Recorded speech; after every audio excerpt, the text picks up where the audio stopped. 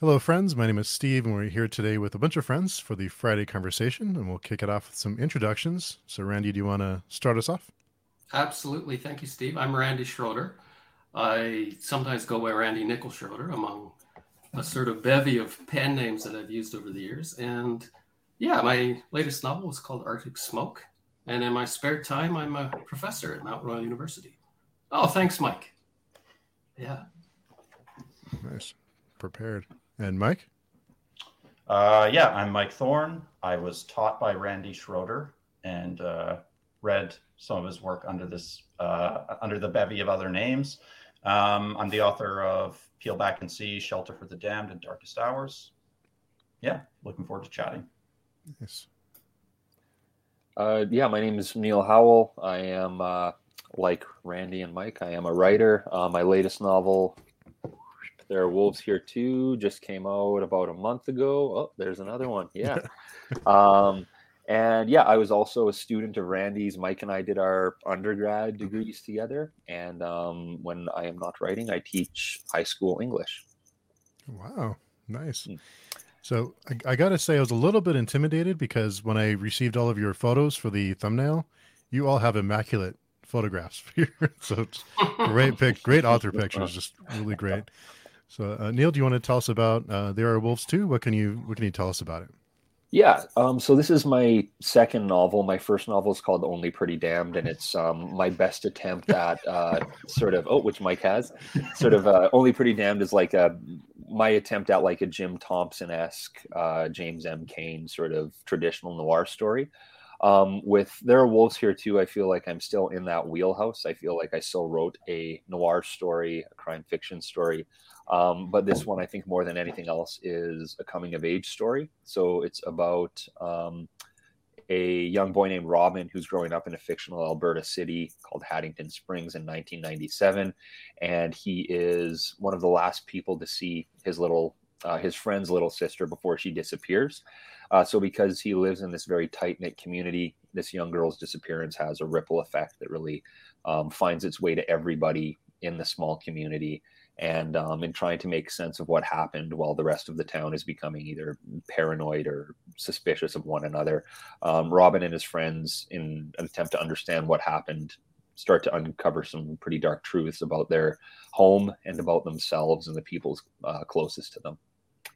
There's my elevator pitch for that one. Nice. And what is it? What's the feeling like for all of you? What's the feeling like to be working on a book and pour so much of yourself into it, and it's finally out there? What is that feeling like when it's released, when it's out in the wild?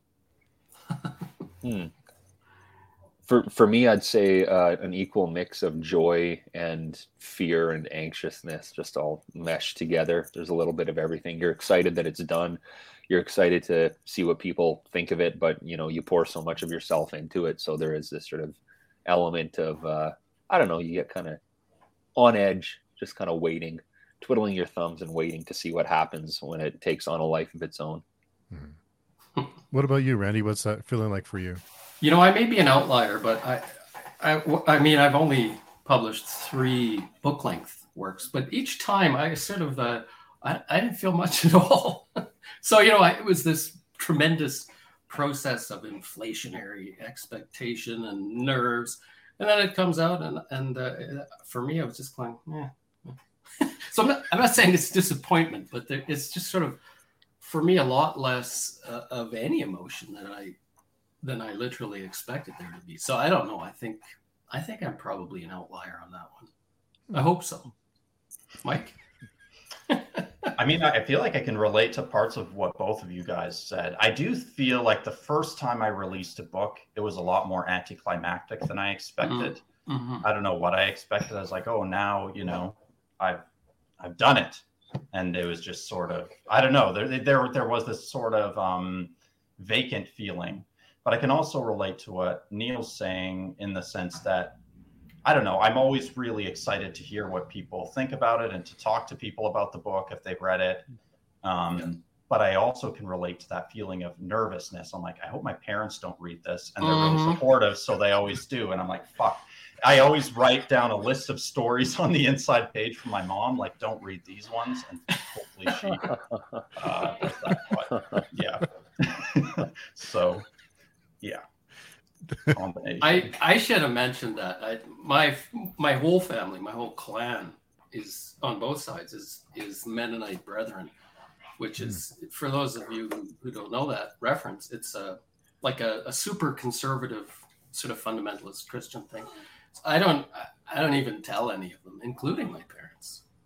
So I like the fact that you write for your mother which ones are appropriate for her sensibilities. It leaves about 2 from each collection. Yeah. Well, that's good. Yeah. Wow. Yeah, that's good. And I think with a book, it's a little different because it takes a while for people to read it and to get feedback. So it's not like a movie where 2 hours later they're giving you feedback. It's a little different with the book. It takes a while for it to come back to you. So that must make it a little weird. Yeah. That feeling of sort of, is this it though? I can also relate to. I don't know if you guys have ever thought of it this way, but if you remember certain milestone birthday parties from when you're a little kid, and you wake up, or not parties, but like you wake up going like, oh, I'm 10 today, I'm in double digits, and then realizing that you feel the exact same in every possible capacity. I think there's some similarity there too.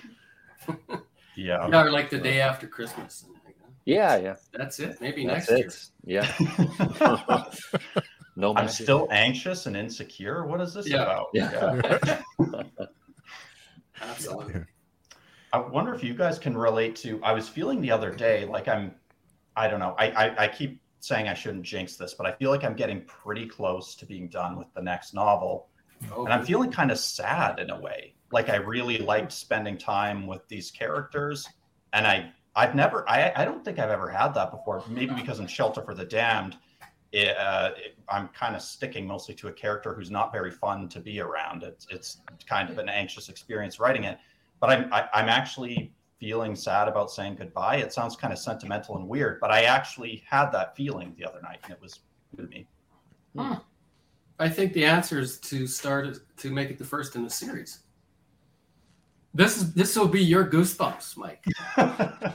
I've been waiting for it. Yeah. We did have a couple of comments. Austin has dropped by, and our friend Chris Moen is here. Happy Friday, Chris. And Chadia. Hello. And Aaron. Hello. And Shannon Berry says, Randy, your beard is immaculate. Thank you. I just trimmed it this afternoon. Nice. So nice of you to say. And Scott McGregor is also here. That's quite a beard. It's Melbillion. And Chris has a question. Loving the guitar collection as well. Impromptu gig. That's where they live. I don't think they're coming down today. Unless I was going to say unless Steve insists, but even so, I don't think. Yeah. So so you guys have all known each other for a while. Then it sounds like you have a friendship that's gone on a while. What is it like for you, Randy, to have taught them and then you see their success and that they're writing their books? What's that like from your perspective? Yeah, that's a great question. It's in my opinion, it's by far the best part of teaching, right? I don't know what the ratio is. Well, I don't even know how you would gauge who's successful and who isn't. But when you see, especially writing students, when you see them go on and, well, first of all, write really good stuff. So demonstrate that they've mastered the craft to the extent that they're, as good, if not better than you are. But then also to see them be rewarded for that craft, it's terrific. It's it's strange because you asked us just a few minutes ago what it's like when the book is published. That might be kind of empty of emotion for me, but when students go on and publish stuff, I find it very exciting. It's terrifically fulfilling, for sure. Well, and I've got to say, I think without Randy, I don't know where I would have gone as a writer, because I didn't really pursue many writing courses during my undergrad. I think I felt some degree of self-awareness around, or self-consciousness, I guess, around genre, being into Stephen King and things like that. And I always carried that around in academic spaces. I think for the most part, I kind of relieved myself of that. But Randy was kind enough to allow me to do like a directed readings course which is more of a directed writings course. Like, you introduced me to a lot of essays on the writing process, to narrative craft. I had heard a lot of people kind of brush aside the book Story by McKee, and it was actually tremendously useful for me to break down, how does story work? What is the structure of story? So, yeah, huge thanks for that, for sure. Oh, you're too kind. Thank you. It's true. Yeah, you guys have both sort of I feel like we're still bouncing ideas off each other in that same, like, Randy I found to be such an inspiration when I was taking his class. And then anytime we meet up, just in terms of you guys, do you guys hear that? I think it's my end. Oh, yeah. Sirens. Yeah, sorry about that. You're in the apocalypse is starting over in your end and working its way towards us. Exactly. But just like anytime we meet up, just in terms of like the influence that you guys have, I feel like we all have Post-it notes and pens out all the time because we're talking about the stuff we're reading, and there's just this frantic scribbling going on during every one of our chats. But, it's writing such a solitary gig, so it's cool to just maintain these connections and have people to bounce ideas off of and share your influences with. And on that note too, Randy, I should mention I just got my first Crumley book today. Good. I forget which one I even ordered. Something Kiss, The Last Kiss. Last Good Kiss. Last Good Kiss, yes. Yeah. So eager to dive into that one. Oh, yeah, that's a great one. We did have a question from Aaron. How do you balance teaching loads with writing? That's a good question. Now I'm on a half sabbatical, so the balance is really easy because all I do is wake up and write. I find I'd be interested to know, Aaron, if you're a teacher as well. And Neil, I know you are. I find I can't really do that much when I'm actually in the semester. Like, especially if I'm marking, I don't, it's not that I don't have the time. I don't have the energy to actually do much writing. I'll record ideas if they come. So I have to kind of fit it in the spaces between. And by the spaces between, I generally mean not like at the end of a teaching day, but when the semester's over, when I'm not marking and reading and preparing and what have you. So, that means summer, sort of Christmas, reading breaks, etc. And it's hard, yeah. There's no doubt. The two, you'd think the two would align really nicely. It would be a good job for a writer, but I'm not always sure it is. There's the sort of type and style and intensity of mental energy you need are quite similar. So it almost feels like ending a teaching day and then doing more of the same. I don't know, Neil, what do you think? I find it difficult right now, especially. I have my wife and I have a 1-year-old son, so that's really thrown my routine is no longer a routine, which I'm fine with. But I think otherwise I've always been really good at compartmentalizing things. So I was able to, during these first couple books, just really give myself as much of a rigorous routine as I was able to. Like, I'd get up really early, or weekends I would get up really early and have set aside time. Holidays and like Christmas and like summer holidays those are like your golden times where you're not bound by a schedule. But I think it was just establishing habits, and then also giving myself not really quotas, but just being realistic with how much I could accomplish. I didn't want to just crank something out for the sake of having written something and then have it not go anywhere. I was really trying to be cognizant of what I was trying to accomplish. So that helped. And Mike, you teach as well, right? If I'm not mistaken. Yeah, I do. I'm not currently teaching. I'm kind of co-teaching a year-long Intro to Modern Lit course, but I'm not teaching this semester. I'm just sitting in on the other instructor's lectures and kind of watching what she's doing. I had one guest lecture this semester. But yeah, no, I can, I definitely can relate to what Randy's saying. I do think there's something about the mental energy piece. I did once when I was teaching college composition in English. I would wake up at 5 a.m. every day and write until 7, get ready for work, go teach. But I found like I kind of crashed after a while. I found it really hard to sustain that. So it's a difficult thing to manage for sure. I should add that for me anyway, finally, after really decades, coming to a kind of writing process that works for me, but more importantly, a writing process that's highly articulated in that I know I could separate out the very small tasks that I have to do and know quite clearly what kind of energy I need for each of those tasks. That's really helped too. And now I can kind of slice the writing process sometimes even into a teaching day, because I know what I need to do and I know what kind of resources I need to complete that particular task. So that's really helped me. I don't know about you two, but I do kind of know about you two, but not everyone does. Yeah, I wish I had the level of self-awareness and introspection as you have. I feel like my writing process, so much of it is just like sitting down and groping around in the darkness and just, having only the faintest notion of what I'm trying to accomplish at any given time. But that's probably why my editing for me is such an uphill battle, because I overwrite or I have to kind of look at the different tangential things that have happened while I'm writing and figure out how to narrow the focus to whatever it is I'm trying to accomplish. But yeah, Randy, I'm envious of your focus for sure, man. Well, you're a natural. That's what I'm envious of. Sure, but okay. I don't know. Yeah, Randy sent us some pictures of his work in progress. And how many binders full is it you have of notes? And like your outline is longer than the novel sometimes, you said, right? Usually, yeah. Well, you know what? You can... Oh, no, sorry. The corkboard's empty now. So never mind the corkboard. I don't know. I have two file...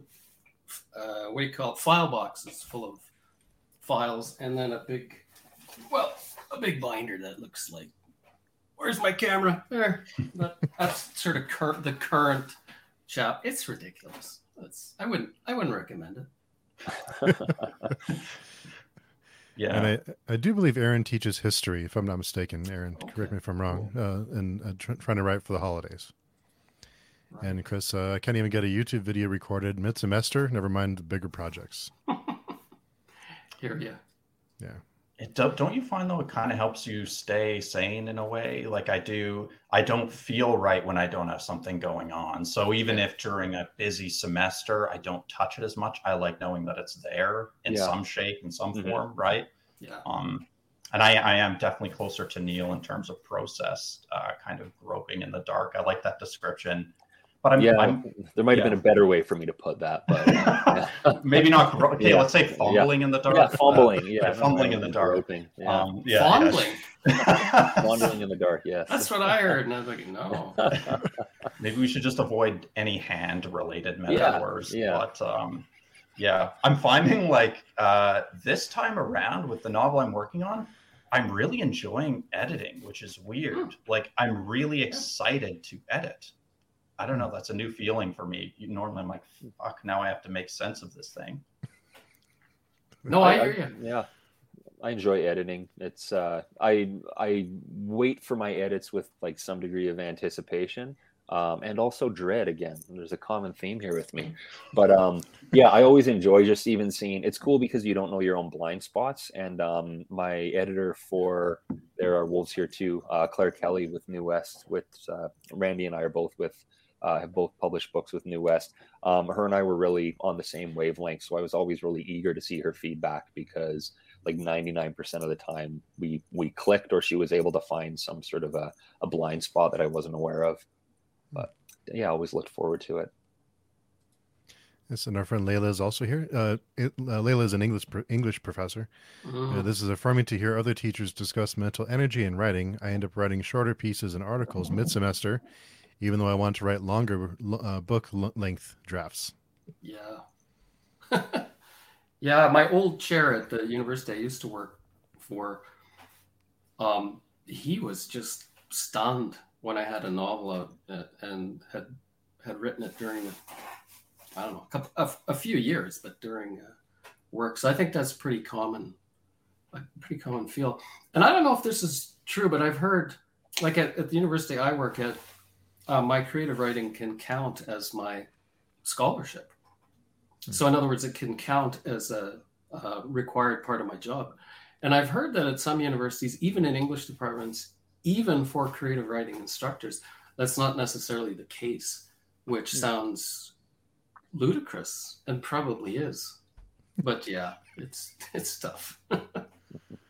Oh man, that's insane. I mean, that's why Is that weird? Yeah, I mean, that's why I chose to do a PhD in creative writing, not English literature, because I thought if I keep just focusing on literary analysis, although I love it, it's also a different kind of thinking. Maybe love it is an exaggeration. There are things about it I appreciate. I love writing. I am a writer. So I want to find something that affords me the ability to do that while also paying the bills. So hopefully I can find a program that is sane about that. Mm-hmm. Yeah. And Aaron is a history teacher. Yeah. So that one right. Cool. And so before we went, and just want to say hello to Bookends and Biscuits. Thanks for coming by from the UK. And before we went live, we were a little short discussion about point form writing, and I have to say I'm not familiar with it. So, what is point form writing? Well, I don't know if it even is a thing. It's just something I stumbled onto because for years I've been trying to figure out a way. You know what? Maybe I should back up a bit and explain my axioms here. I believe, so maybe not all your viewers do, but I believe as a writer that the fundamental units or the stuff of writing is not actually language, or the stuff of story, narrative, not poetry, but of narrative. It's not language. It's actually beats or turns. It's structural stuff, right? So to me, it's probably likely that a story is going to end up in some linguistic form, but not inevitable. So I've been trying for years to figure out a way for myself to actually get the language out of the way if that makes any sense, when I'm constructing and shaping a story, so that I can kind of see with as much clarity as possible what the actual beats are, what the sort of emotional turns and reversals and movements and rhythms, I guess, rhythms and compositional pieces of the text are. So I just, I don't know, about a month ago, I thought, well, what would happen if I just quite literally cut out as much language as I could? And I don't, suddenly I was writing in icons. That may be coming, but so I wasn't just, hey, that's probably on the way. No, so I thought, if I cut out as much of the linguistic stuff as I can, and I'm still working with language, but what I'm working with is phrases, right? I'm not working with sentences, and I'm not working with modifiers or descriptive bits. I'm just putting down phrases that describe as succinctly as possible what the rhythmic or structural component is right there. And it may not work for anyone else, but for me, it's really working well. I suddenly don't have all that linguistic stuff in the way, and I can see what the rhythm is. And then for me, going back and just kind of adding in a bit of language, and maybe there's some description here, that's a necessary detail, but it's not the most important detail. And again, that's my own particular view of story, may not be shared. So it's been working for me. I don't know if anyone has ever done it before, but it's working for me. I mean, you've got me thinking about the function of rhythm in sentences, though, too, right? Because even down to each individual sentence, there is a sort of cadence. It's like, so in a way, it's thinking, I don't know, there's a kind of way that the micro and the macro aspects of the process are working. I don't know. Yeah, and I should also say that for me, this might be a bit contentious, but for me, language is, I don't mean for me personally, I mean, to me, or in my opinion, for anybody, the language is the easy part. I think a facility, even a beauty or a stylistic facility with language, that's not a terrifically difficult skill, I don't think. The skill of being able to construct both the macro and then all the way down fractally to the micro units of story, that to me is hard. And I think that's reflected in the fact that so many people fail at it. So many films, so many mainstream novels even fail at it. To me, and again, this may be contentious and people may want to argue, and that's fine. But to me, language is just a matter of, do you have enough time to groom it? And some people might be out there thinking, wait a minute, are you saying that you think poetry is easier than story? Yes, I definitely do. Definitely. That's my opinion. My poet friends are going to come at you, Randy. I know.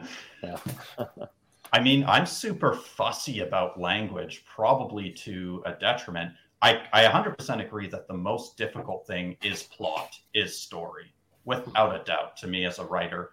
I mean, for me as a writer, that is by far the most arduous part of the process, is determining how the thing, the rhythms of the thing, and does it make sense, and does it all fit together? But I am very fussy with language, probably to a fault. And sometimes that might get in the way of focusing on the macro or story.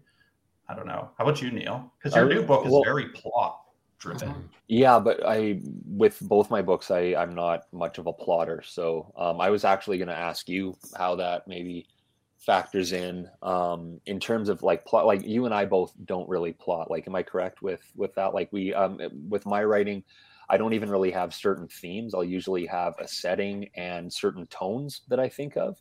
And then I feel like I'm figuring out plot. Theme is something that sort of starts to take shape as well. But yeah, I wonder if I don't know if one has to do with the other maybe, or I just wonder how, like, plot being the difficult thing, like how do we write these stories then?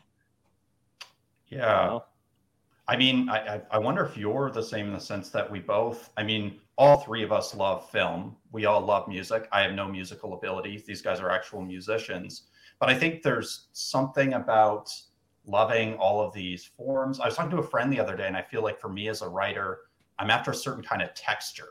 And that might seem like a weird word, but yeah, it's a certain atmosphere, a certain texture. Like that's what brings me into the story. And then I sort of find the plot, but it's often through revision, right? Isn't it? Yeah. Oh yeah, totally. Like most of my revision is making sure that the plot lines up, but I wonder if it's like a subconscious fear, because I can say, oh, my process is that I just kind of feel it out, or not, venturing into the darkness, and we'll see what we uncover, not grope.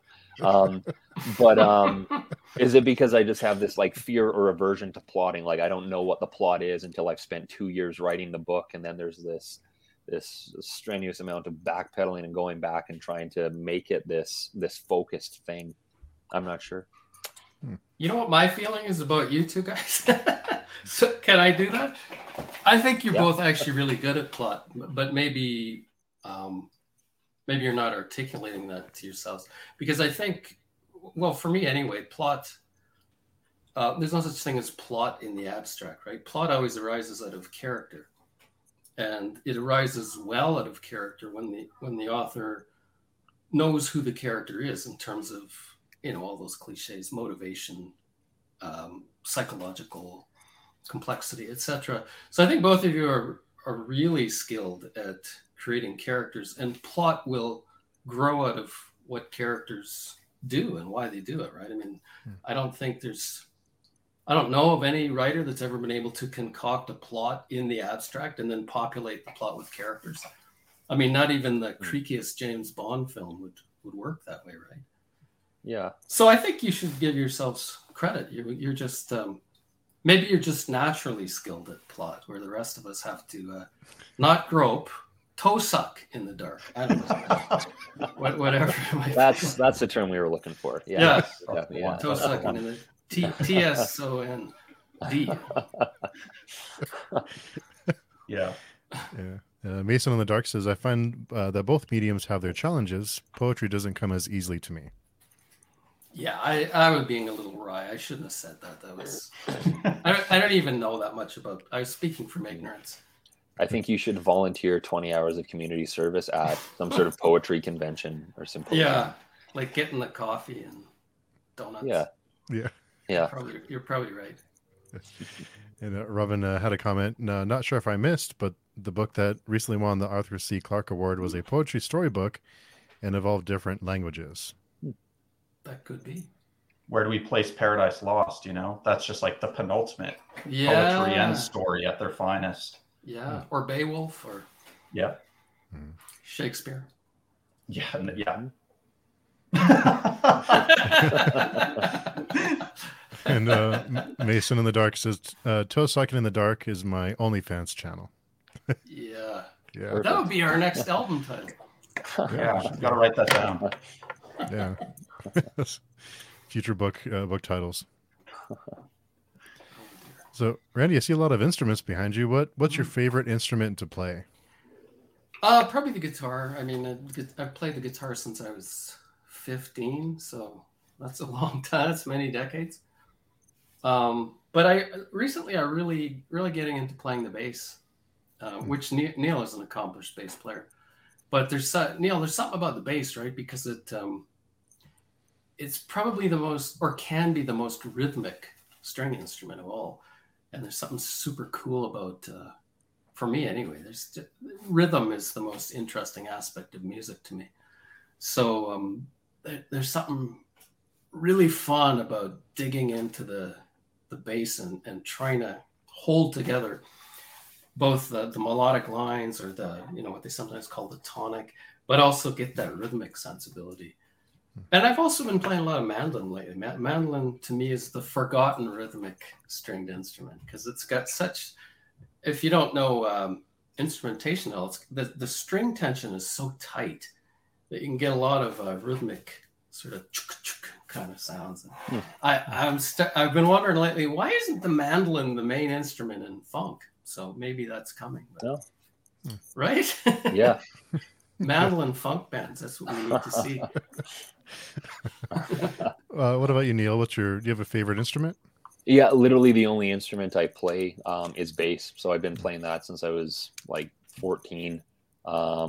Yeah, I love playing bass. I'm in awe and envious of Randy's ability to pick up instruments and just shred on them.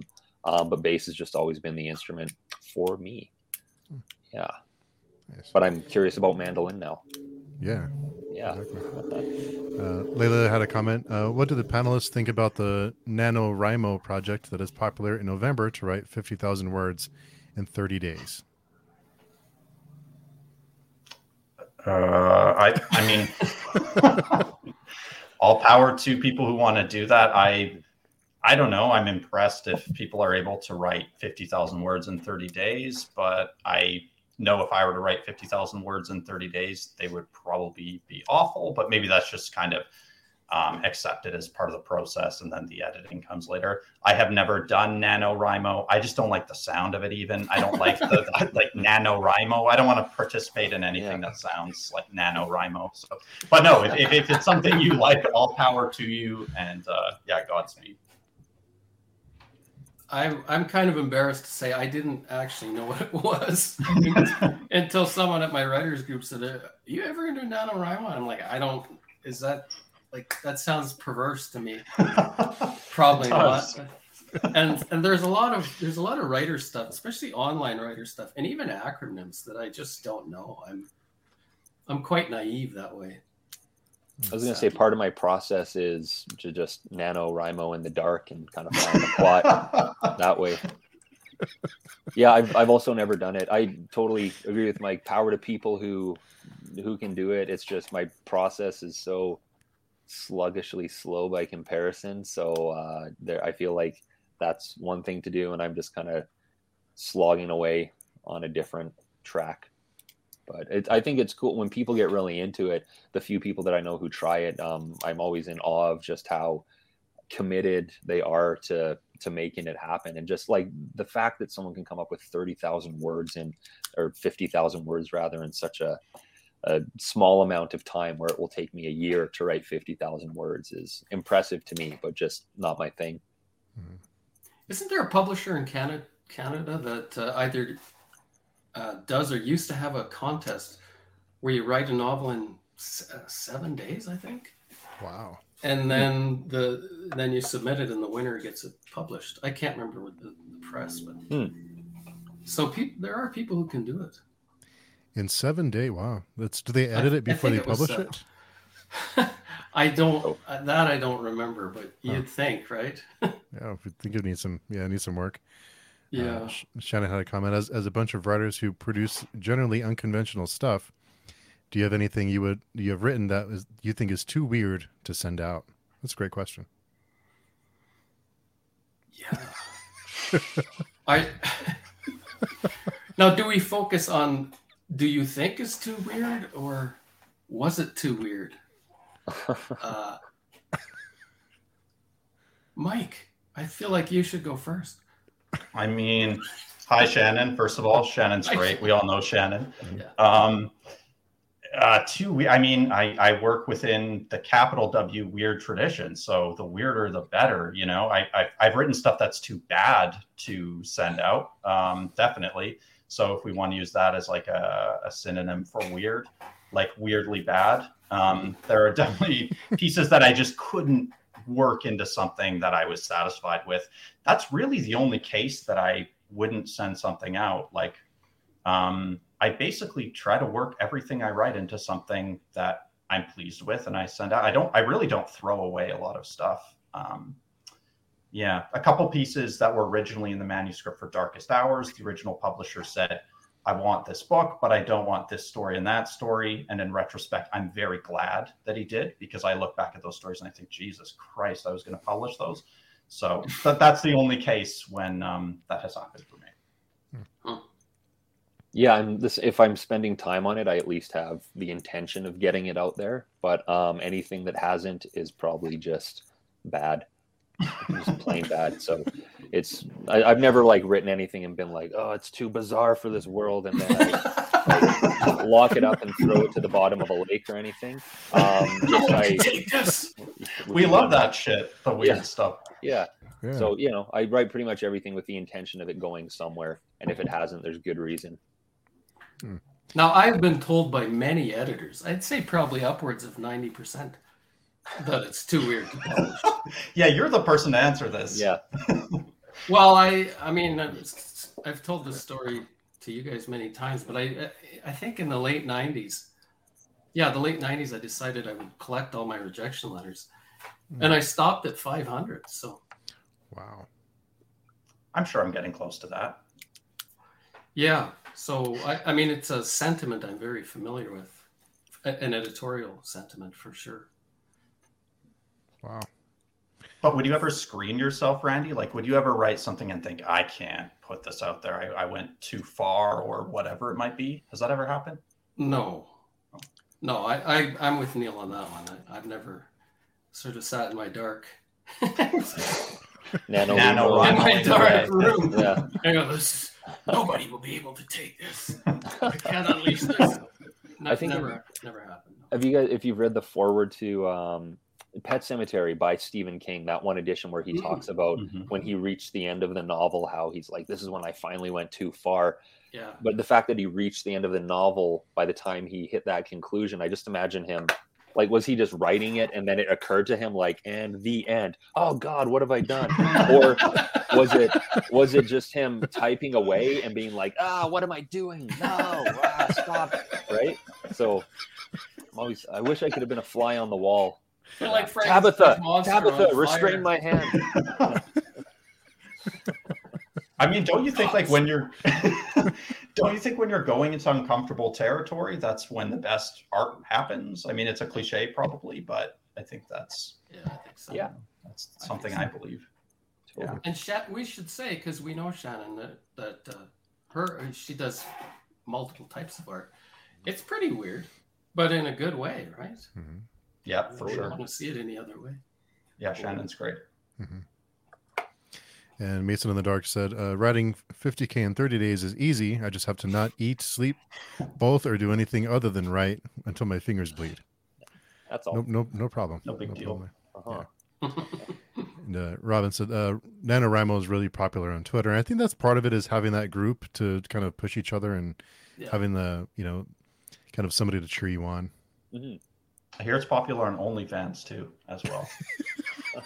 Watching people write, understand. Yes. Hot. I like to watch people write. I'm sure there's someone out there who does. There's got to be, right?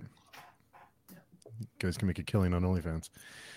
Austin said, I'm a very novice writer, but I was wondering if you all had some tips on writing dialogue, since that is easily where I'm the weakest. Thank you in advance.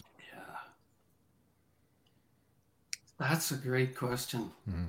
Randy, you brought up something interesting once on dialogue that really stuck with me. It's watching, just in terms of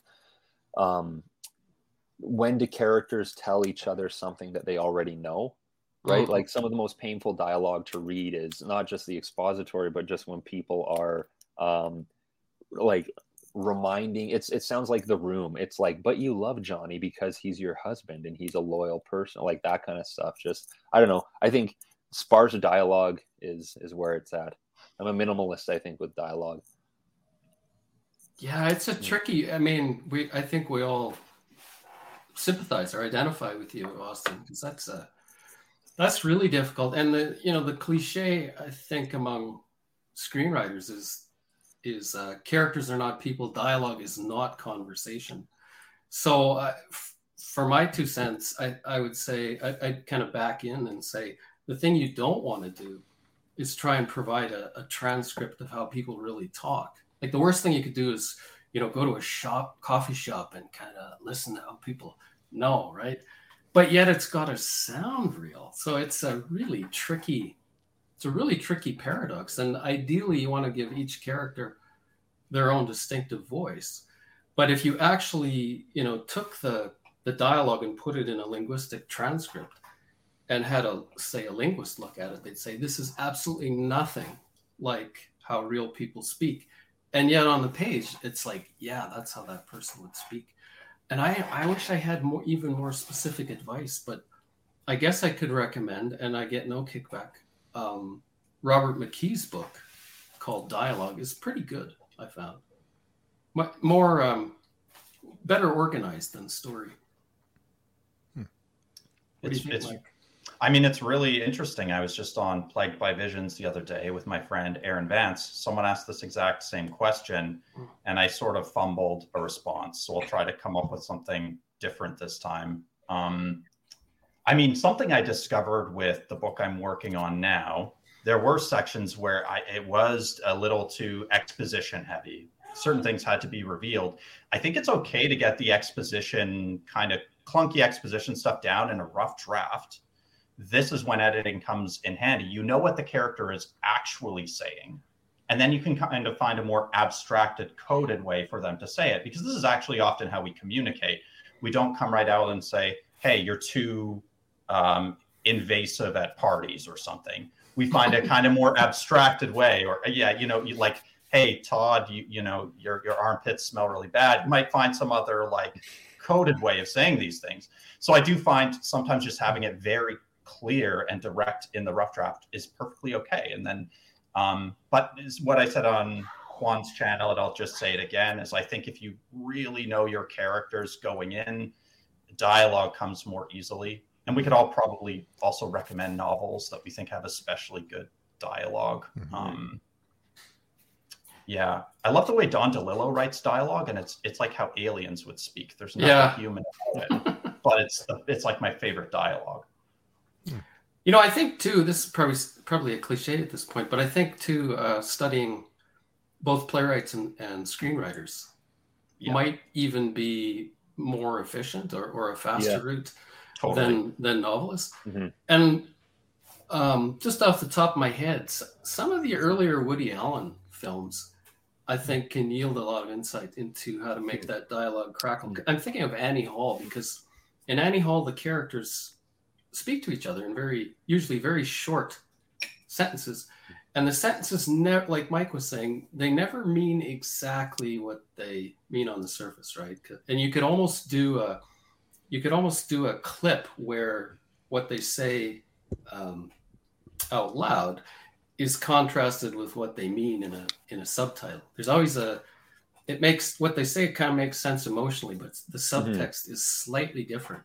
And I think, even more than the language one uses, making that kind of tension or friction between the subtext, even just the emotional subtext, and then the explicit words, that gives the dialogue a kind of crackle that readers will pick up on, even though they might not, they might not be thinking, oh, wait, he really means this, but they sort of get it, right? I think.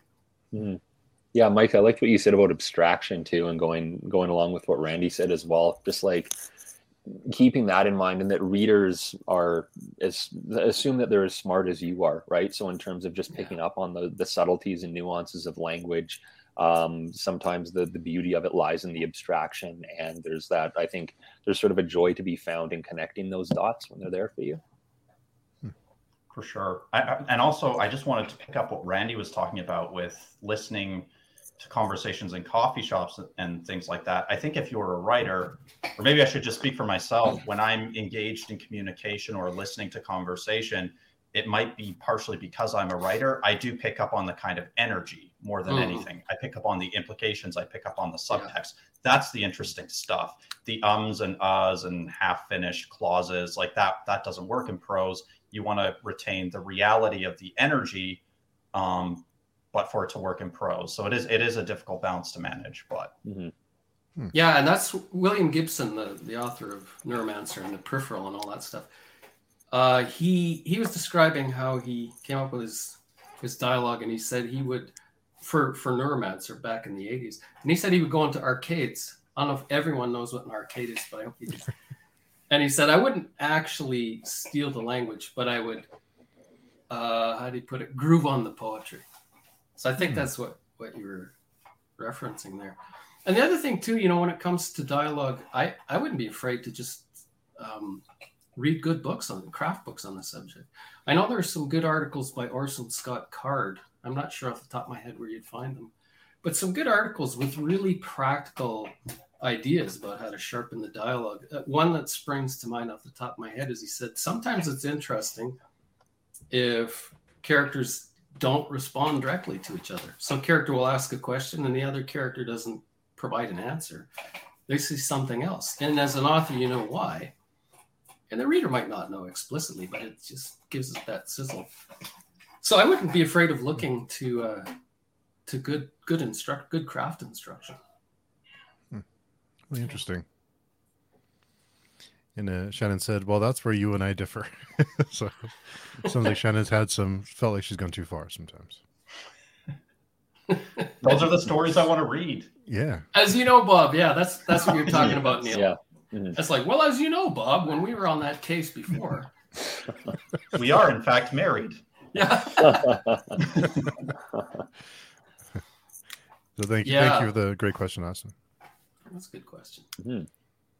And Drew, it's your happy Friday. I'm a little late, so I apologize if this has already been discussed, but I was wondering if there are any stories that were formative in pushing you down the writer path. For me, Stephen King, for sure.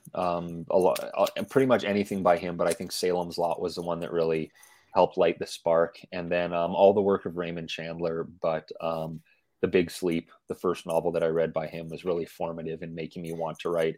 Just in terms of going back to dialogue and style, that was, and I see also Billy Wilder's work, Sunset Boulevard, Double Indemnities mentioned here in the chat as well. But that sort of golden age noir stuff was something that I just found so cool and stylish, and it just made me want to try to emulate that. And if I'm talking about Chandler as well, I'm just thinking about dialogue here too. I guess that a lot of his intention for writing was to just experiment with language. So as much as he's associated with being this guy who was a crime writer and a pulp writer, it really just came from a desire to have fun with American, what he thought of as street language at the time. But yeah, Chandler's a huge influence on me for sure. Even though I don't think my writing is anything like Chandler's, I'm always, thinking about Chandler while I write. In the dark. Mm-hmm. In the dark. Well, what was it? Nanobot? Me and my nanobots. Yeah. Yeah. What about you guys? Well, this is a little embarrassing, but the first fiction I really grooved on madly was the Hardy Boys. So I started with the kind of crime fiction, but then like Neil, I really picked up on a lot of noir and noir stuff. And then by the time I was a teenager and I read William Gibson's Neuromancer, I was like, what? You could take hard-boiled language and noirish tropes and use it in other genres? And, then I was off to the races, as we used to say.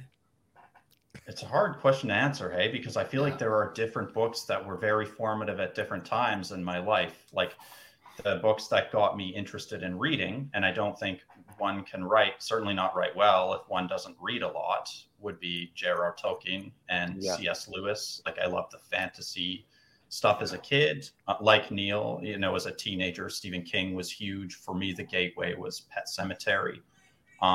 But then in like my late teens, early 20s, I discovered Kathy Koja, read The Cipher, and it just kind of broke everything open for me and really reformulated the way I thought how I might be able to approach the genre. Hubert Selby Jr. was another one in high school, when it just the viciousness and the kind of the music of the language, the intensity of the books. That was something I was like, I want to write like that. And like Neil said about Chandler, I don't think I write anything like these people, but they're all over my DNA as a reader and as a writer. So Jim Thompson as well, another one. Oh yeah. Yeah. Ditto Thompson. So good. And Carlos, our friend Carlos, is here watching Double Identity by Billy Wilder open a whole new world for me when it comes to dialogue. Nor at its best. Cheers, amigos. That's my favorite. I watch Double Indemnity at least a couple times a year. It's who did the screenplay? Movie. Do you remember? Raymond Chandler did this. Chandler, yeah, that's right. Yeah. Mm-hmm. Holy shit! I forgot that. Yeah, Isn't that weird? It's so weird. One of the best parts of the movie is Chandler makes a cameo. So he's this sort of disgruntled-looking guy sitting in the insurance office. But I haven't seen it since I was like 13, and at the time, Chandler wasn't on my radar. So holy shit! Yeah, that's one Isn't of those that wild? things too. Oh yeah, Chandler adapting King. Crazy. Yeah, that's Wilder. Oh my god! Yeah, no kidding. And it's funny too because Chandler, I think, loathed Kane on some level. Like I remember reading a quote, and I'm going to botch it in my paraphrase, but Chandler referred to Kane's writing as calling him a dirty little boy with his head in the gutter. So I'm assuming it was the paycheck that enticed him to go write this. But going back to what we talked about, the dialogue in novels, but then also in films not being something that's supposed to exactly replicate real life dialogue. Double Indemnity is just that to a T. Nobody talks like that. Like Edward G. Robinson in that film is just this.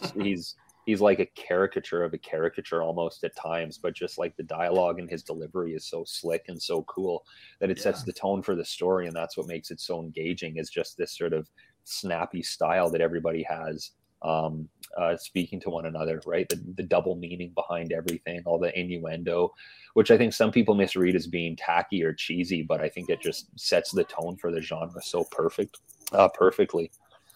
But yeah, love Double Indemnity. Yeah. Can I indulge in a noir nerd question now?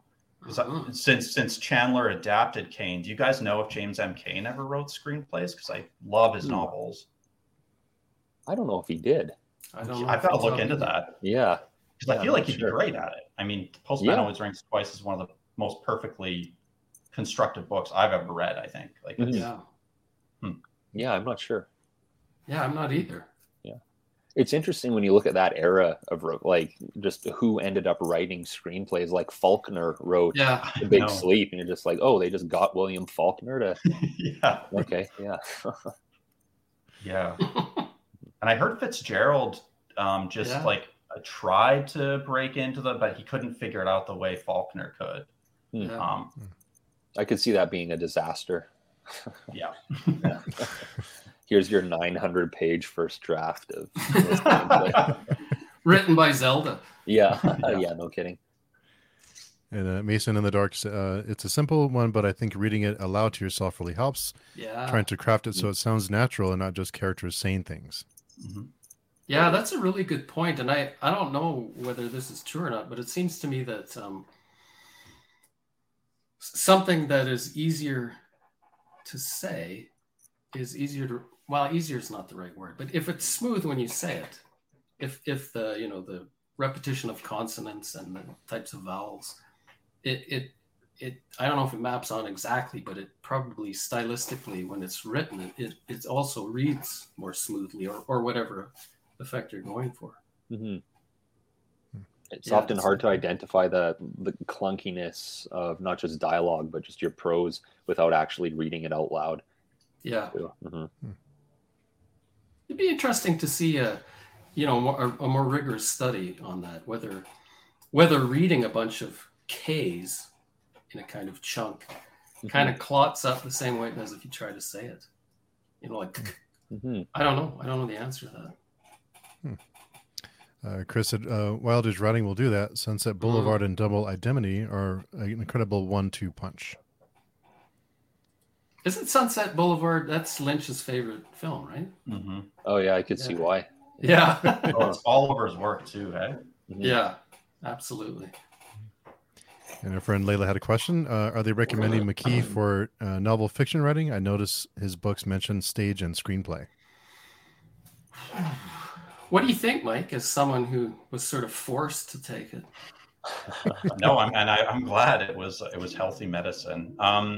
No, I mean, I think a lot of the principles in there are directly transposable. If anything, screenplays are more like expressly kind of focused on utility. So in a way, you're seeing the skeleton of story really clearly. And then the prose and everything that comes with prose fiction, I guess, whatever. If I'm going to complete this metaphor, I don't want to say it's the muscles or something. But yeah, a screenplay, sort of, for me, it is a kind of skeletal, really clear, distilled form of story, because a director looking at a screenplay has to be able to play with it and see exactly how does this thing move? How does this thing work? How is it going to work?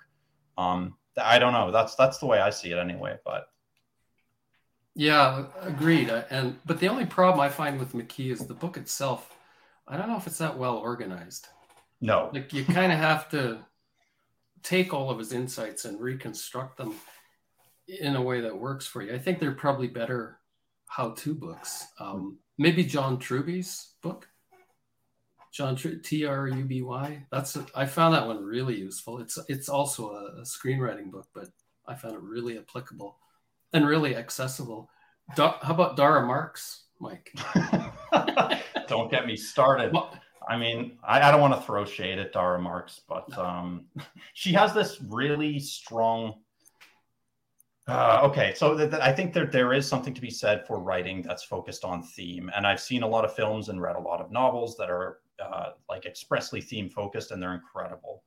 But I think that her book is kind of anchored to the kind of foundational role of theme. You have to be expressing or articulating some theme. For me as a writer, that's just not at all intuitive, and it's not the kind of writing I want to do. Like, I'm not here to tell you something. I'm not here to teach you something. Like, I hate that shit. So I don't know.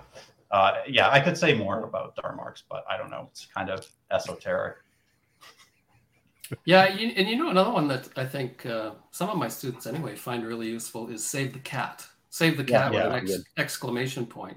Now, originally that was a screenwriting kind of protocol, but there's an adaptation called Save the Cat Writes a Novel. I can't remember the author off the top, but a lot of students have found that really, really helpful. A kind of shortcut into the craft that would otherwise take so long to get a handle on. There's no shortage of narrative or story structure books out there, that's for sure. But McKee I guess Sid Field kind of started it, but McKee kind of really blew it up for everyone. Sid Field's the screenplay Save the Cat, right? But he didn't do the novel one? Sid Field was, I can't remember the name of it, but it was pre-Save the Cat, pre-McKee. Oh, okay. And it was kind of the first popular screenwriting manual, I think. Maybe not the first, but one of the first. Yeah. Yeah, no, the Save the Cat novel book is helpful to look at too. Sure. Yeah. Yeah. And Austin said, thank you all for that was very interesting and informative. I wouldn't have thought of things that way back, but that was really helpful. Oh, thank you. Awesome. And Jonathan is just sliding in to say, hey now. And Carlos said, I think Damon Knight creating short fiction is also a really good craft book. I don't know that one. Can I write it down? Of course. Damon Knight. That's thank you, Carlos. That's really helpful. It's a good name for a horror writer, Damon Knight. Hey, I think it's a Tales from the Crypt movie too. Yeah. I think he knows Sutter Kane. Yes. Michael Knight's twin brother. That was reaching back. That was a Knight Rider reference. Oh, the Romero movie? No, the 70s TV show. Yeah. Oh, yes. Oh. Okay. Was Hasselhoff's character Michael? Yeah, Michael. Or was the car's first name was Michael? No, the car was Kit, I think. Okay. Oh. Yeah. Come a long way, huh? Yeah. So, so mentioning movies, I think you mentioned, I forget which one of you mentioned you saw Halloween. What are the latest Halloween movie? I'd seen it. I think Mike has as well. I was curious about 5 minutes in. I thought, I'm curious to know what Mike thinks about this. I mean, I read a lot of critics saying that they thought the first half hour was interesting and then it sort of devolved, but I seem to have had an opposite reaction where the more it kind of came apart at the seams and got weirder and weirder, the more interesting I found it. Yeah, I don't know. I liked the risks that it took. I don't think it all works. I do appreciate the kind of no holds barred viciousness of the David Gordon Green movies, even though for some reason they're so brutal, but I find the violence has no impact, and I'm not sure what that's about. But I don't know. I like, to some extent, I can't not enjoy a movie that has Michael Myers stalk and slash sequences scored by John Carpenter. Like, I'm a man of simple taste. So yeah, I liked it on some level. But how about you? Totally. Yeah, when I saw that it was coming out and kind of hearing early things about it, I rolled my eyes. But then as soon as it's in theaters, I'm like, well, I need to go see it. I can appreciate them trying to do something different with a character and with a story that's just been, I think that's, if you're counting the zombie movies too, the 13th in that Halloween saga. So it was cool to see a different spin on it. It felt kind of like Halloween fan fiction. I don't know. It had its moments, but not my favorite thing. Yeah, it's a weird. But yeah, movie. if it's October and I find myself in a theater and I get to hear the Carpenter score while looking at, even in the opening credits when there's just the pumpkin rotating, I don't know. That was the best part of the movie. Worth the price of admission for me is that first 5 minutes. The popcorn I had was also really good. Nothing. Yeah, it was fine. Good seat, easy access to an aisle. So there were definitely perks of the experience. Yeah. How did you feel about the Express Christine shoutouts? Corey Cunningham. Yeah, that's how I felt about them. Yeah. I don't think I'm the horror fan that you two are, but I'm very interested in some of the effects of horror and trying to learn from it. And I thought of, as you were speaking, I thought of Neil's book, There Are Wolves Here Too, because one thing that really, by the way, that's a great book and everyone should get Thank it. you. Thank you. So it's because it's not just noir. I mean, it is very noirish, and it's not just coming of age, but there's something kind of at the core, at the heart of that book that to me is very horror. And I don't want to, no spoilers, but there's this repeating image of a ravine and repeating setting of a ravine. And, for all that I blab on about narrative craft and story, what I'm most interested in when it comes to story is somehow when it's a good story and, it's well crafted and everything, but somehow at the heart of that story, there's something that is almost inexplicable. So, like the whale in Moby Dick or the ravine, and There Are Wolves Here Too. So I wonder if you guys have any thoughts about what writers of all types might learn from horror. Maybe not even horror writers per se. Thanks for your thoughts on that. And you're like, I love that you enjoyed the book. I think the horror undertones kind of found their way in naturally, and it really wasn't something where I went, oh, I want to write something that's noir and coming of age, but also has this sort of undercurrent of horror. But I think it works well with coming of age because that is the time of your life when you're in your sort of early adolescence, where you really believe in the supernatural, and these certain places in your life can have these very sort of ominous and magnetic pulls to them, right? Like everyone remembers like that the haunted house in their neighborhood when they were a kid, or like the kind of like forbidden places where you're like, oh, bad things happen there. So I thought it was something that lent itself well to the other two genres I was playing with. But and there is something about the way like you capture that childlike point of view in the book that's just so, it's so convincing and it's so real.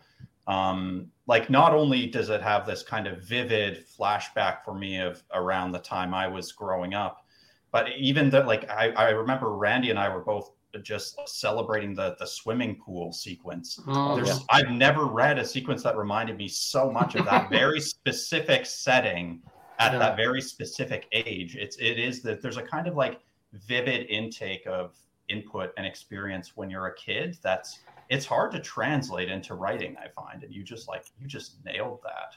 Yeah, thanks, man. I'm glad you guys think so. That was what I was most nervous about, I think, while I was writing it. I felt like with this book, I had a lot more, I was juggling a lot more with this one than I was with Only Pretty Damned, which I think is a bit more streamlined comparatively. Yeah, but thank you.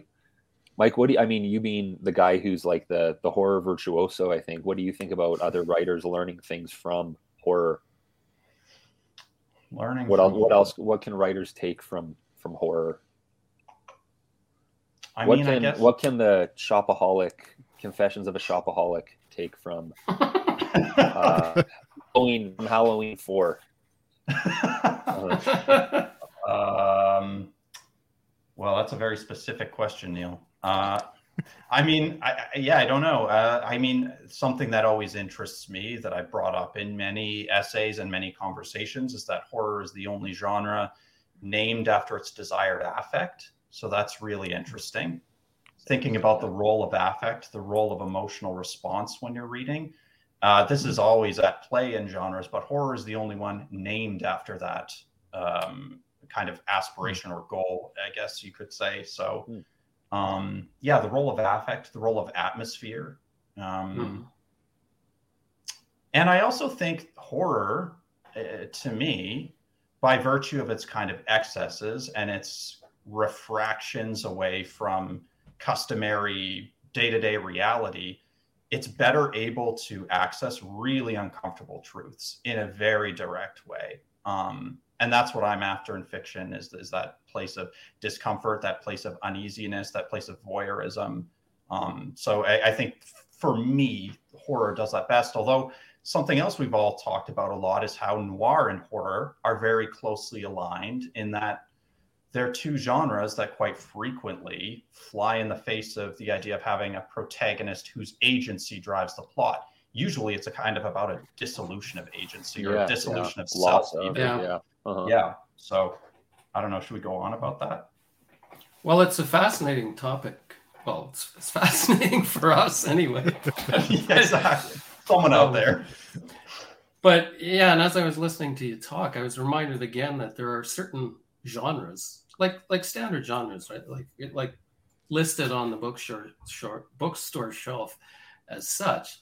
But there are certain genres like noir and horror that they're just not quite like other narratives, right? Because if you're thinking about narrative from a neuroscientific point of view, narratives are, well, I believe anyway, or the narrative form has been selected for, and it's probably the primary way that we organize information, including our own memories. And the story form is a way to simplify and manage and navigate what is otherwise a total excess, you use the word excess, a total excess of input. And so it's interesting that you have these two recognizable genres that are popular and that have established audiences, where almost the whole point is to find that weird balance between the regular story form, like the non-negotiable aspects that have to be there for story, like you mentioned, agency. Characters have to have some agency.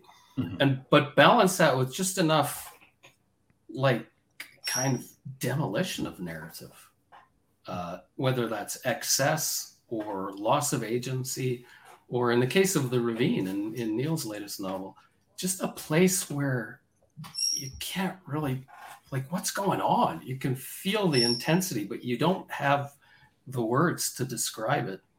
And indeed, there probably are no words to describe it. It escapes both the linguistic and the narrative forms altogether. Now you go too far in that direction, and then you don't have a genre anymore, right? Then it's something experimental. Mm-hmm. But you lose it altogether, or you lose too much of it, and you don't have horror, or you don't have noir.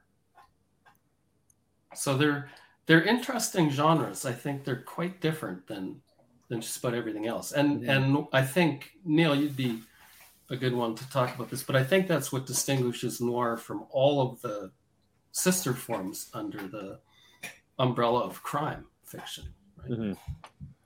Yeah, I mean, are you thinking then in terms of just like we talked about the lack of agency or loss of agency? Are you thinking in terms of just like structurally as well?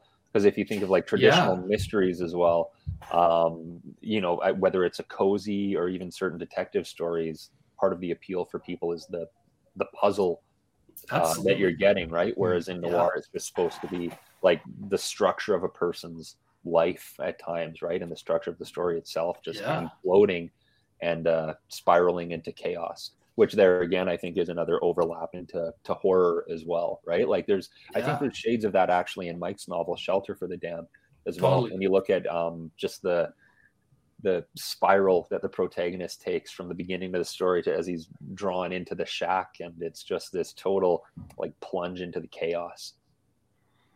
Yeah, and I was thinking. Oh, sorry. Go ahead. No, you go ahead. Oh, I was just going to make another groping in the darkness comment. It's not even. Yeah. So let's go with whatever you were going to say.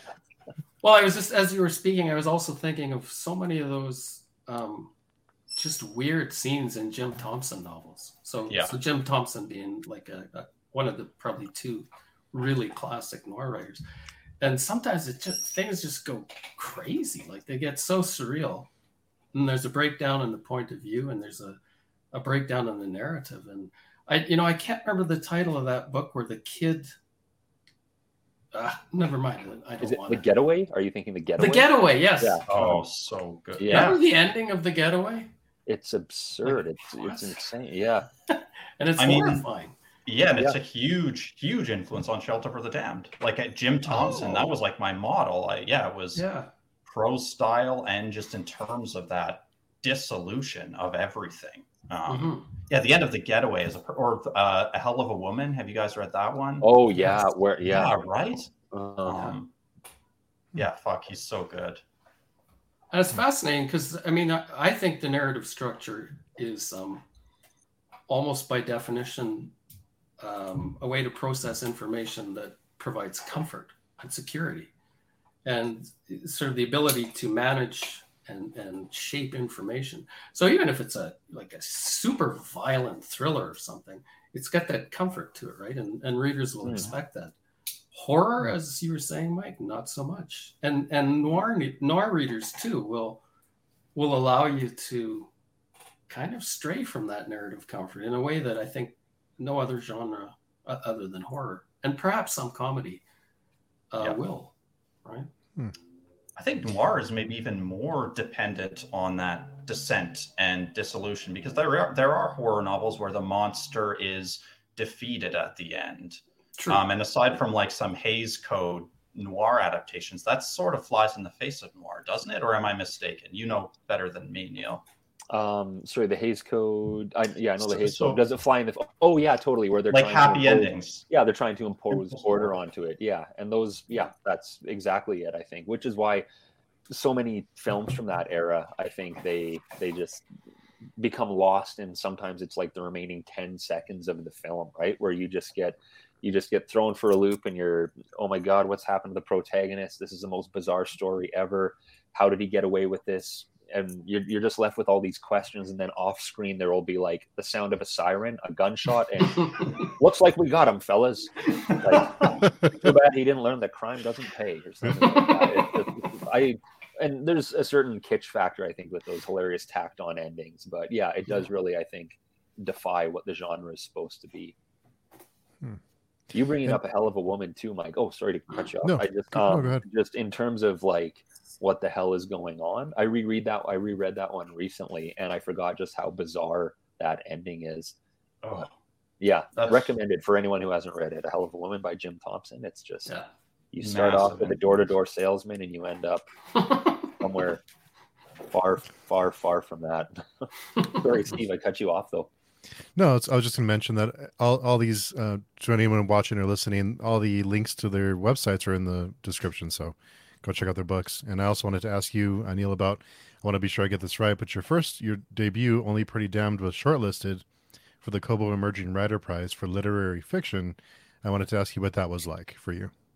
Oh yeah, that was really cool. That was an unexpected surprise. I actually found out about that because one of my favorite fellow crime authors and just a stellar author all around, Sam Weeb from Vancouver, sent me a Twitter message just saying, "Hey, congratulations!" And I don't think there was any context beyond that. So I just remember this was right in the thick of the first wave of COVID, and I remember just checking that and going like, "Congrats for what?" And then he clarified, and then I looked into it. But yeah, it was cool to get nominated for that. I was in the other books that were nominated, and the book that won as well, who, now that I'm on the spot, I totally can't remember the name. Flying Plantation. I forgot. I have to look it up. But just so many stellar books. It was just cool to be in that category and get that little the spotlight for a brief amount of time on that one. But yeah, it was just very cool. And on the topic of horror, I wanted to ask all of you what the appeal of horror is to you. What about the genre is it that you enjoy?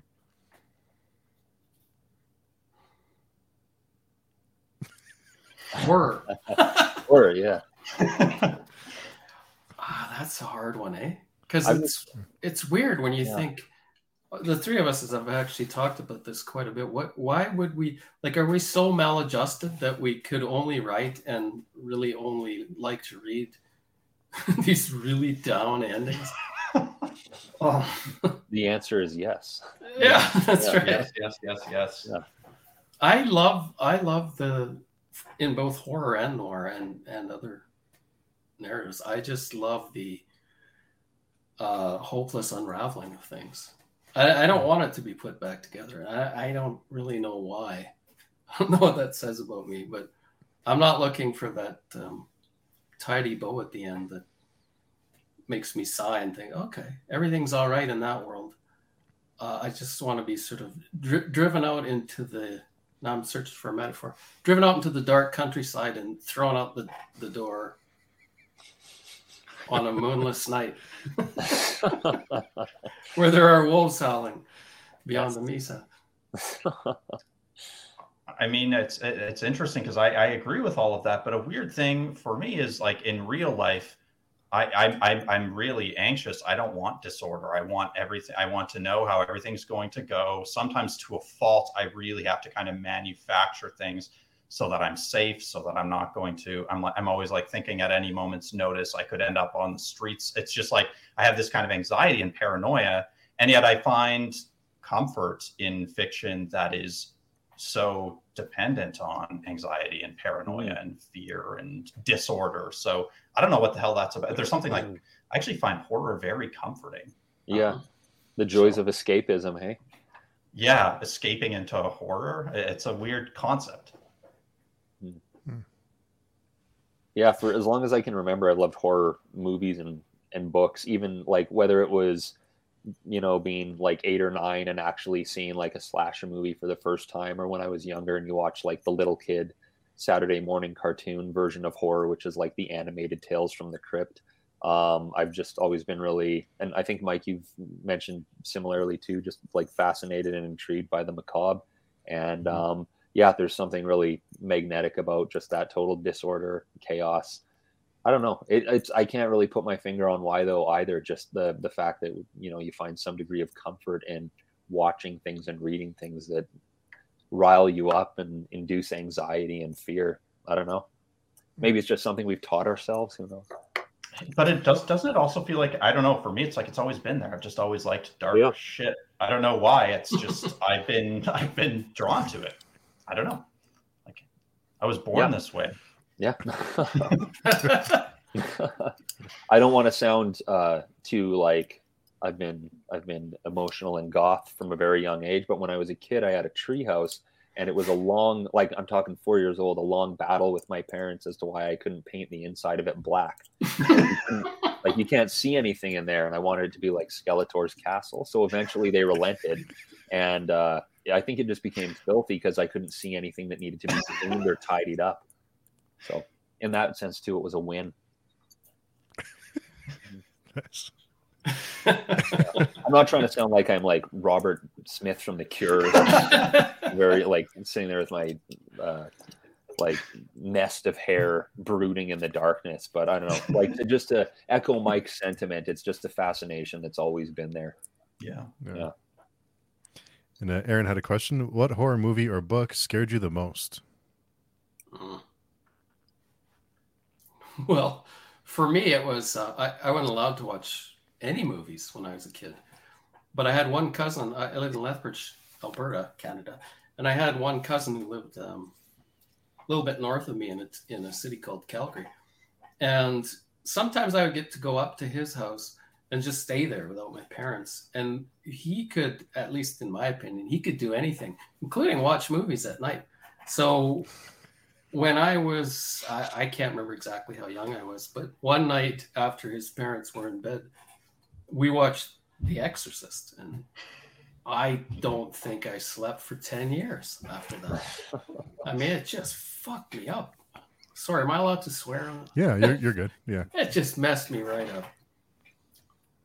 That'd be the first swear ever on YouTube, Randy. It would be. Crossed the new threshold. Yeah. I'm glad to confirm because I've been swearing constantly. So, I mean, The Exorcist seems to be like universally everyone saw it way too young. I was 12, I think, when I saw it. Like I snuck downstairs and watched it as part of. There used to be something called Friday Night Frightmare on the Space Channel. Do you remember that, Neil? Yeah. And it just like fundamentally shook me to the core. So I can't think of anything beyond seeing The Exorcist at age 12 to do something. Yeah, that one's still a staple for me. I've always loved that. I think the first one that truly terrified me was I had a friend when I was 8 in grade 3. And I just remember going to a sleepover at his house, and his parents were like, "You're allowed to watch R-rated movies, right?" And like as though like they were confirming something that was obvious. So 8-year-old me just went, "Yes, of course." And so we watched the Halloween 4, and then we watched Alien and The Thing. So that was very trial by fire. And then I also didn't. I think the pouches under my eyes all came from that one night. Yeah. That's when Randy woke up with a beard the next morning after the and it was black the night before. Yeah. Lord of Darkness was another one for me. No. Oh, yeah. The Carpenter. Prince of Darkness. Prince of Darkness. Uh-huh. Yeah, that was another one I watched. I wasn't as young, but I have a weird one. And I wonder if any of you can relate to this. E.T. terrified me as a kid. Yeah. Oh, yeah. Yeah. Uh-huh. I could see that.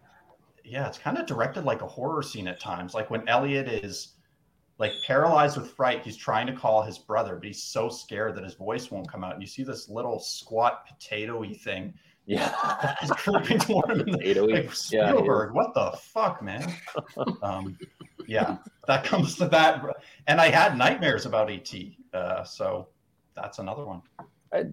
Similarly, in terms of maybe things that weren't supposed to scare you but did. I don't know if you remember the War Amps commercials where there was the droid that's sort of jumping through the gears and circuitry, and it cuts its arm off, and it goes, "I can put my arm back on, you can't." I was haunted by this, and it was just for like it was an advertisement for playing safe. But I hallucinated at this one time when I got this fever when I was also very young, and I thought this armless droid was chasing me around the house. That was really only created, I think, to encourage children to play safe, but it's terrifying. If you haven't, I don't know if it's. Yeah, but you were safe. Yeah, it's true. I'm both my arms still, but if it might be a Canadian TV thing, but look on YouTube for. I'm sure if you looked up like War Amps Robot 1980s, you'll see how it could scar a child for sure. Sid and Nancy really scared me too. Oh yeah. Horror, but I don't know. Maybe not. It distressed me. Yeah. Killer Clowns from Outer Space scared the shit out of me. I don't know. It's supposed to be a funny movie, but I was. Wow. set me Kind on of a path. weird. Yeah, strange one. Just the way that they move in that movie, just that kind of jittery puppet movement of the eras. There's something unsettling about that for sure. Yeah. Yeah. Some sleepless nights after that.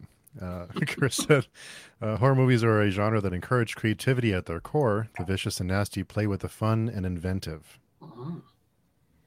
Absolutely. Carlos said, a good noir novel that Barry Gifford recommended is Black Wings Has My Angel by Elliot Chase. I'm going to Really write that one something. Yeah, down. we can do the same thing. I don't know that one. Me too, Mike. I'm very soothed by horror. I think that's Megan. I think if that's you, hey Megan, glad to know I'm not alone. It makes me feel better to read the worst thing that could possibly happen. I hear a lot of true crime fans feel the same way about that. Yeah. Could be. I find true crime stuff comforting too. Yeah, that's true. Mm-hmm. And it's real. That's what's so weird about it. That we find it know. comforting. Yeah. Carl said, Poltergeist, always love that one. They're here. Mhm. Masterpiece. Mm-hmm. Yeah, Definitely. absolutely. And before we wrap up, Randy, I wanted to ask you, and Neil too, is you were in a band together, and I wondered how the music industry has changed over the course of the last several years. If because you were very popular on indie radio, and I wonder how that's changed over the course of the last however many years. Well, I guess it depends how many years we're going back, but man, Neil, has it ever changed since the advent of, well, first of all, digital technology completely revolutionized the music industry, because now I have a studio. This is part of my basement studio, and I now have a digital version of what would have cost, I don't know, $500,000, probably $500,000 in the 70s and early 80s. So one thing is it has become a lot more do-it-yourself, a lot more DIY, and then that digital and in the realm of the interwebs just put that whole thing on steroids, right? So bands can have so much, and musicians, and for that matter artists of all types, can have so much control over their career. Mm-hmm. But I don't know. I think the downside of that is now there are so many musicians that you almost can't see the good stuff for the noise, or it's hard, because there aren't the kind of filters that there used to be. So it's a bit of good and a bit of bad. I think much more good than bad myself. I'm willing to wade through a lot of dross on, say, SoundCloud to find that one genius somewhere in Brazil who's making some bizarre music that I just love, and I would have never heard of otherwise. Yeah, I love that. So hard to filter through everything, though. Hey, like, just there's such an abundance of stuff out there. It's nuts. Yeah. For context, I was going to say too, for Randy and I playing together, when Randy wrote Arctic Smoke, just being the prolific human being that he is, he wanted to do a musical soundtrack for his novel. So I'd played bass in just a handful of, I wouldn't even say the term industry applies in what I did, because I think industry sort of suggests some sort of monetary compensation. But I've just been playing in playing and touring in a small capacity in just punk bands for the last, I don't know, since I was 18 or so.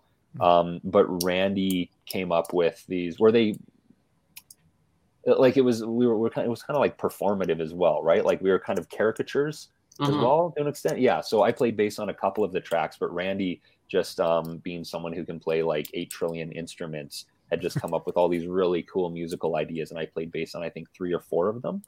But that was a blast. And then going to this very small studio and recording it was just so cool. The amount that Randy can do with just a very small and limited amount of equipment, but just like knowing your stuff so well, just blew me away. It was very cool recording that stuff. You wrote one of the tunes. I can't remember what it's called, but yeah, me neither, but I did. I think I came up with the basis of one. Yeah, for sure. Mm-hmm. It was fun. Oh yeah, that was a blast. That was very cool. It's funny you guys mentioned that there's so much music out there, because I hear people say there's no good music anymore. It's like, well, if you listen to the radio or popular, you're not going to find it. You have to look for it. There's a ton of music out there. Oh, there's more and better music out there, I think, ever than ever. And I think, part of the thing is kids, by kids, I mean, anyone under the age of 20, as they're in their formative years composing and learning, they look up stuff on YouTube, and there's this kind of resonance or feedback where they can develop so much more fully than we ever could have. And they come up with fascinating new subgenres and mashups. And you're right, there's just so much good stuff out there. It's just a matter of, it's difficult to find, or can be difficult. It can be easy too. Spectre said, same here with seeing R-rated movies around 8 years old, whenever HBO first started. Thanks, HBO. Thanks, HBO. I recently saw Sharp Objects on HBO for the first time. I think I was telling both you guys, and that one actually really scared me, which is an experience I don't have that much anymore. That's with Amy Adams, right? Yeah. Oh, yeah. I sort of saw the ending coming, but at the same time, just the way it was shot and edited, it terrified me. Yeah, I remember you giving me a heads up about that, and I couldn't have prepared myself for what it was. I remember just shooting up from my seat, and I hadn't had such a response to something like that for a very long time. Thanks, HBO. Thank you. I can't remember the movie that scared me, but the book Communion by Whitley Stiebler creeped me out. I got rid of it the day I finished it and haven't looked at it since. The movie adaptation of that is great. I haven't read the book, but the Chris Walken movie from '89, I think, really good. Oh yeah, weird movie. He's like dancing with aliens at the end. It's very trippy. It's like almost a psychedelic movie. Huh. Spectre said, yes, Poltergeist. I'm afraid of toy clowns under my bed. Clowns will always be creepy. Who was the first one to figure that out? Like, you sort of think Stephen King and It, but somebody before that must have thought, man, clowns, there's just something wrong with that. Did anyone ever not realize it? Like, how would someone think covering their face in white paint and leering at children? Yeah, laughing maniacally. Yeah, exactly. That's not my kind of fun. Oh, you're so welcome. Yeah. Thanks again for the insight. Yeah. Also, my grandpa told us scary ghost stories before bed. The one that the ghost hand under your bed, waiting to get you. Yeah. Go, Grandpa. Yeah. Thanks, Grandpa. Yeah. Well, I think we could talk. We can go on forever, but I know you all have stuff you have to do, and I want to respect your time. I want to thank you all for coming to hang out. It's been just a total blast. So, but Randy, where can people find you? Where is the best place to connect with you? Probably just go to my website. It's randynicholschroeder, all one word.com. That's probably the easiest. Or I think you could find me quite easily on Facebook or any of the others. Yes. Twitter. And all the links are in the description too. So anybody watching or listening. Yeah. And Mike, where's the best place to find you? Website is mikethornwrites.com. I'm Mike Thorn Writes on Twitter and Instagram. I'm on Twitter a fair bit, so that's probably the easiest. I'm also on Facebook. So yeah, all over this thing we call the internet. And Neil, where can people find your new book, There Are Wolves Here, now too? You can get it at, in Canada, like Chapters and Indigo would have it. I'd encourage anyone, if they are willing to check it out, to get it from an independent bookstore wherever they live. You can get it at Lex Luthor's Book Emporium, aka Amazon. I think Jeff Bezos has a few copies right now. But yeah, just the usual places that books are sold. And then you can find me online. I just do Twitter, so my name at Twitter, or I'm on Instagram as well. So if you search me up, there's either my photo will come up, or I think there's a young Irish juggalo that has like the same name. So just choose the one that looks like me. And yeah, that would be my handle. Neil, you can get Neil's book from the New West.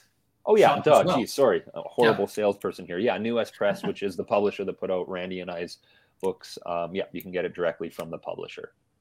Yes, awesome. Yes, yeah.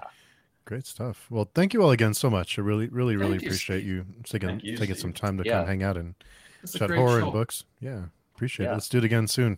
Yeah. Mhm. Thank you Anytime, very yeah, much, that'd man. be Yeah, blessed. much appreciated. And thanks Great. everyone who came by to interact with us in the chat. It's always great when we have the back and forth. So thank you for spending your Friday evening with us. Really appreciate it. Yeah. Hope everyone has a great weekend. Okay, So thanks. long.